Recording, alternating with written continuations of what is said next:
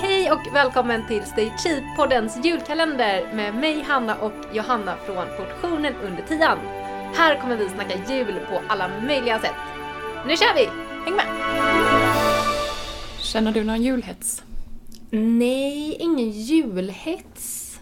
Alltså jag känner inte att jag är drabbad av julhets så, att jag känner mig stressad eller sådär. Men jag kan känna att jag stör mig på Instagramflödet. Det kan jag faktiskt känna.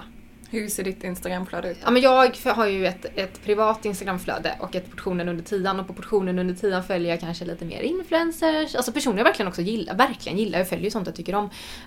Men det är bara så himla mycket bakande. Det är mycket mys just nu. Och det är liksom fint. Jag fattar ju det. Liksom, det är ju den här högtiden. Men jag kan nog också bara känna lite så här. Jag orkar inte se mer typ. Jag är typ mätt.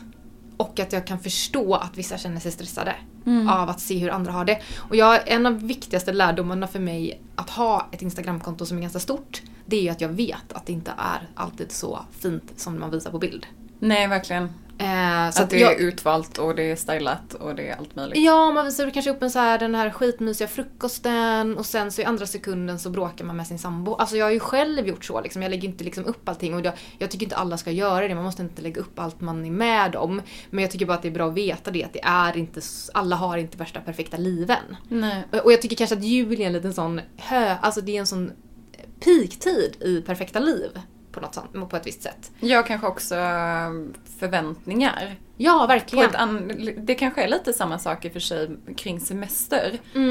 Men det här är lite på ett annat sätt för att det är så himla mycket mer koncentrerat. Och det känns som att väldigt många har lite samma målbild. Det finns liksom en idé om en perfekt jul. Ja, och det är så här, ja men då ser du kanske ena stunden någon som fixar alla sina julklappar 1 december. Sen ser du någon som har klätt granen 2 december. Sen ser du någon som bakar 7 miljoner sorters kakor 3 december. Och det är lätt att liksom, eller så ser man allt det här samtidigt. Och så är det lätt att känna sig otillräcklig. Och jag vill verkligen understryka att jag inte tycker att det är kreatörernas liksom, uppgift att inte visa det de gör. Alltså jag tycker verkligen inte det. Men jag tycker däremot att man själv kan så här lära sig att så här, okej, men jag kanske inte ska vara skitmycket på Instagram om det här triggar mig under den här perioden. Eller jag inte mår bra av det. Det är bättre att jag går ut, träffar en vän, alltså så. Men jag kan bara känna lite att så här, julen ibland målas ju upp som någonting som bara är nice. Och jag tror inte att det är så för de flesta. Så att jag tycker vi bara kan prata lite om det. Absolut. Känner du julhets? Nej, jag gör inte det. Och jag noterar också att när vi... Ja, men för det var ju verkligen så för dig att så här, helt plötsligt var ditt Instagramflöde fyllt av julbak och fix och pyssel och mys och allt det här. Och du bara, wow, man så här reagerar på att shit, nu är det verkligen igång liksom. Och jag har inte alls upplevt det så. Men det är kanske att jag följer andra konton och sådär.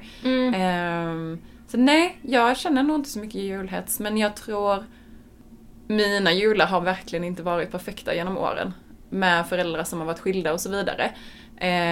Och det ska ha flängts fram och tillbaka. Och liksom, någon vill att man ska vara där mer än någon annan och så vidare. Så att min idé om en så här perfekt jul har liksom aldrig riktigt varit verklighet för mig.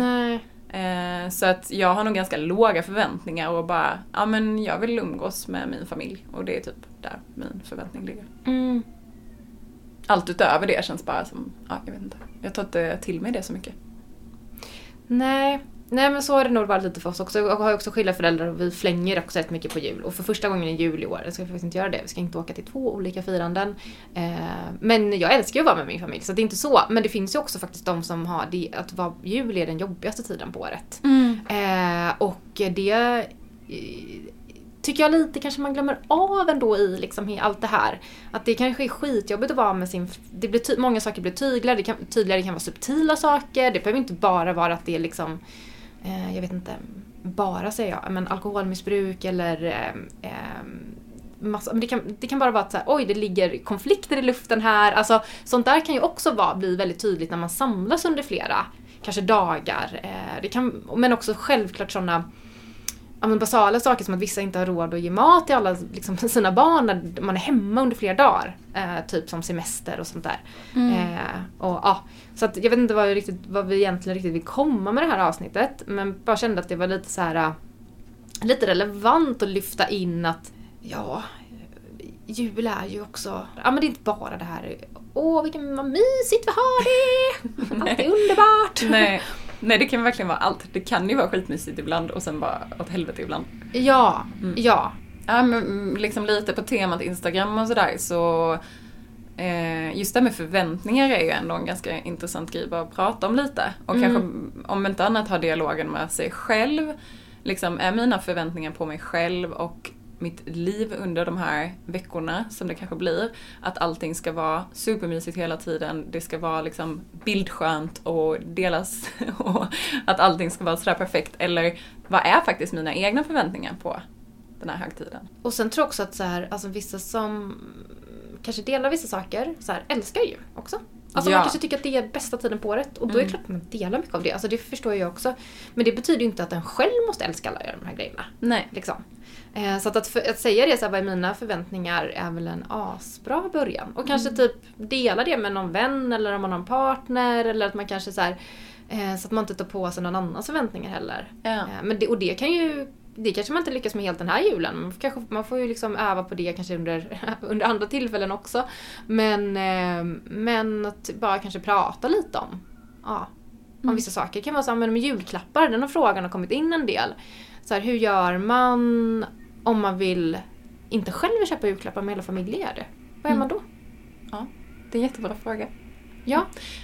Och men då kanske det är bara börja säga det. Antingen säger man bara så här från sitt eget perspektiv. Jag vill inte köpa så mycket julklappar. Och så får man se vad det leder till det i året. Alltså så här, oftast så sker ju förändringar, vet man inte om de kommer faktiskt ske. Det kanske inte är familjen det är lättast att göra förändringar. Men ibland så sker det förändringar. Så att, jag gjorde så en gång att jag faktiskt inte gav någon julklappar till min familj. Jag bara testa hur är det. Och då fick jag fick inga julklappar heller och det var helt fint för mig. Men i år nu vill jag ge julklappar. Så vad man vill är ju också så här, kan ju vara väldigt olika. Ja, och också kanske då vara beredd på att så här, okej, bara för att jag har sagt det här nu så kanske det inte är så att alla kommer anpassa sig efter det. Men det kanske åtminstone sänker ens egna förväntningar på sig själv. Att bara ha sagt det. Ja, det kanske bara öppnar upp för ett givande samtal. Alltså så. Att man bara säger vad man tänker. Eller så kanske det blir ett jättejobbigt samtal också. Alltså det kan man ju inte veta på förhand. Men jul känns lite som att det sätts förväntningar. Lite så här. Alltså det finns ju lite en normjul på något sätt. Liksom. Alltså med att ge julklappar. Att göra vissa saker. Att man ska också känna att det är så mysigt. Eller det är i alla fall så jag upplever det. Någon annan gör kanske inte alls det. Men det... Det är typ som förväntningen att det ska vara snö på julafton varje år och så är det aldrig det. Så alla är jättebesvikna. Var är snön?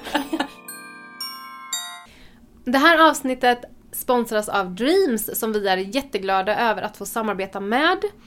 Jag har använt Dreams väldigt, väldigt, väldigt mycket. Det är alltså en sparapp där du kan skapa dina drömmar och sedan börja spara på vägen mot din dröm. Så det kan till exempel vara, själv har jag sparat pengar till stugan, olika resor som tågluff och det kan också vara såklart mycket mindre drömmar. Det bestämmer man helt själv. Och sen så kan man alltså då använda olika sparhack för att närma sig den här drömmen. Till exempel att du tar med matlåda och chippar in 80 kronor istället för att köpa en takeaway lunch till exempel.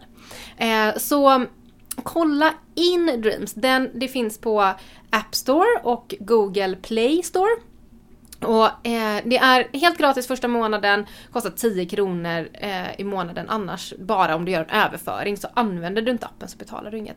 Men det är i alla fall en otroligt rolig app att använda om du vill vara lite ekonomiskt smart och nå dina drömmar. Så tusen tack Dreams!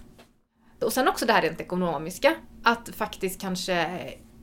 Jag menar, den här tiden är lite så här, nu ska det liksom smackas på och sen så blir det jobbigt för många i januari. Eller känner att man måste hämta hem så himla mycket och bara, men vill man det? Ja men fine, men vill man inte det så kanske man inte måste hoppa på allting heller. Nej, och kanske redan nu föreställa sig hur januari kommer se ut rent ekonomiskt.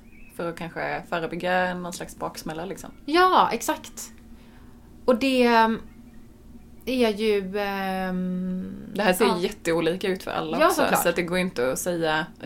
eller vi kan inte sitta här och på något sätt ge råd om det här. Men vi kände ändå att vi ville lyfta frågan typ. Ja, och någon grej som jag ändå verkligen man måste ändå få säga ett råd. Det är ju det här Ja, men inte köpa julklappar för pengar man inte har. Så att man inte hamnar i en jobbig ekonomisk sits. Ja. Alltså typ lån som är skitkassa med höga räntor etc. Ja. Det är liksom, ja. Så, och jag menar, vi pratar jättemycket jul nu i den här podden. Alltså så här, typ, man kan göra det. Och vad säger det? Så här, alltså, det här är bara idéer. Man måste inte göra någonting av det. Alltså så här, det är verkligen så. Jag menar, vi gör ju inte alla de här grejerna heller. Nej. Absolut inte. Nej. Men okej, vad har du för förväntningar på julen då? Och hela kanske nu advent och jul och allting? Den enda förväntan jag har är att jag inte ska jobba så mycket. Alltså jag känner verkligen, gud jag börjar typ gråta när jag säger det här. Vad sjukt. Gud varför började jag så... Oj, vad otippat det var. Det här var jag inte alls förberedd på. Nej men det finns bara en jättestor längtan i mig att ta det jättemycket lugnare. Verkligen. Och jag är inte stressad eller så. Men det har bara skett någonting i mitt huvud de senaste veckorna. Jag var inte förberedd på det här. Jag tycker det här var lite... Ja, vi behöver inte ha med det här. Jo, det är helt okej. Jag tror att man känner när det är någonting som man verkligen känner det. Och man verkligen behöver det. Och jag är bara inte beredd att köra över den här känslan. Så. Det är den enda förväntan jag har. Du då? Jag vill typ hänga kvar lite vid dig. För jag tror ändå att många kan känna igen sig i det och bara... Ja, du behöver inte ha något svar på det här, men har du någon idé om hur du kan hjälpa dig själv med det? Men det gör jag redan. Ja, men... jag säger nog mer nej nu än ja. Alltså igår kom det in en förfrågan. Jag bara, jag vill inte. Det kan vänta. Jag vill inte det här just nu. Och alltså, det här jobbet har redan... Alltså, nu är det inte egentligen jobbigt. För att jag har tänkt så mycket på det här de senaste veckorna. Och det var ju som typ, jag var hemma rätt mycket förra veckan. Jag måste bara vara hemma mer. Och bara så att jag lyssnar jättemycket på den här rösten. Men jag kanske inte gjorde det för ett halvår sedan. Liksom. Så att hjälpa mig själv är väl egentligen att yttra det man behöver. Men jag tror också faktiskt att det är att våga lyssna på vad andra behöver. För när man lyssnar på vad andra behöver så börjar man fråga sig det mer själv. Jag tänker att det kanske inte gäller jobb för någon annan. Det kanske gäller att inte boka in för mycket saker, att skapa utrymme för vila, att inte göra saker. Men det är lätt att bara, ja, men som du säga ja till en jättemassa saker. Och sen helt plötsligt så den återhämtningen som man kanske ändå ser julen på ett sätt som bara aldrig infinner sig. Exakt. För att man, det har blivit bortprioriterat helt enkelt. Och det är ju det här är en jättestor fråga och jättesvårt. Ja, och det är väl det så att ibland har man möjligheten, alltså och ibland har man kanske inte det, alltså i form av liksom att jobbet ser ut som det gör, alltså sådär. Och men precis där då kanske det finns andra punkter som faktiskt är möjligt att säga nej till eller sådär. Jag tycker bara man ska våga lyssna på det. Det kan vara, alltså jag har gjort den resan nu när jag tyckte att det har varit väldigt jobbigt att göra det. Men jag tycker inte att det är jobbigt nu. Men det bara kommer upp. Alltså det här var verkligen helt oförberett för mig. Att jag skulle tycka att det kändes så känslosamt. Men det är nog för att jag hör ju att jag lyssnar på det så väl.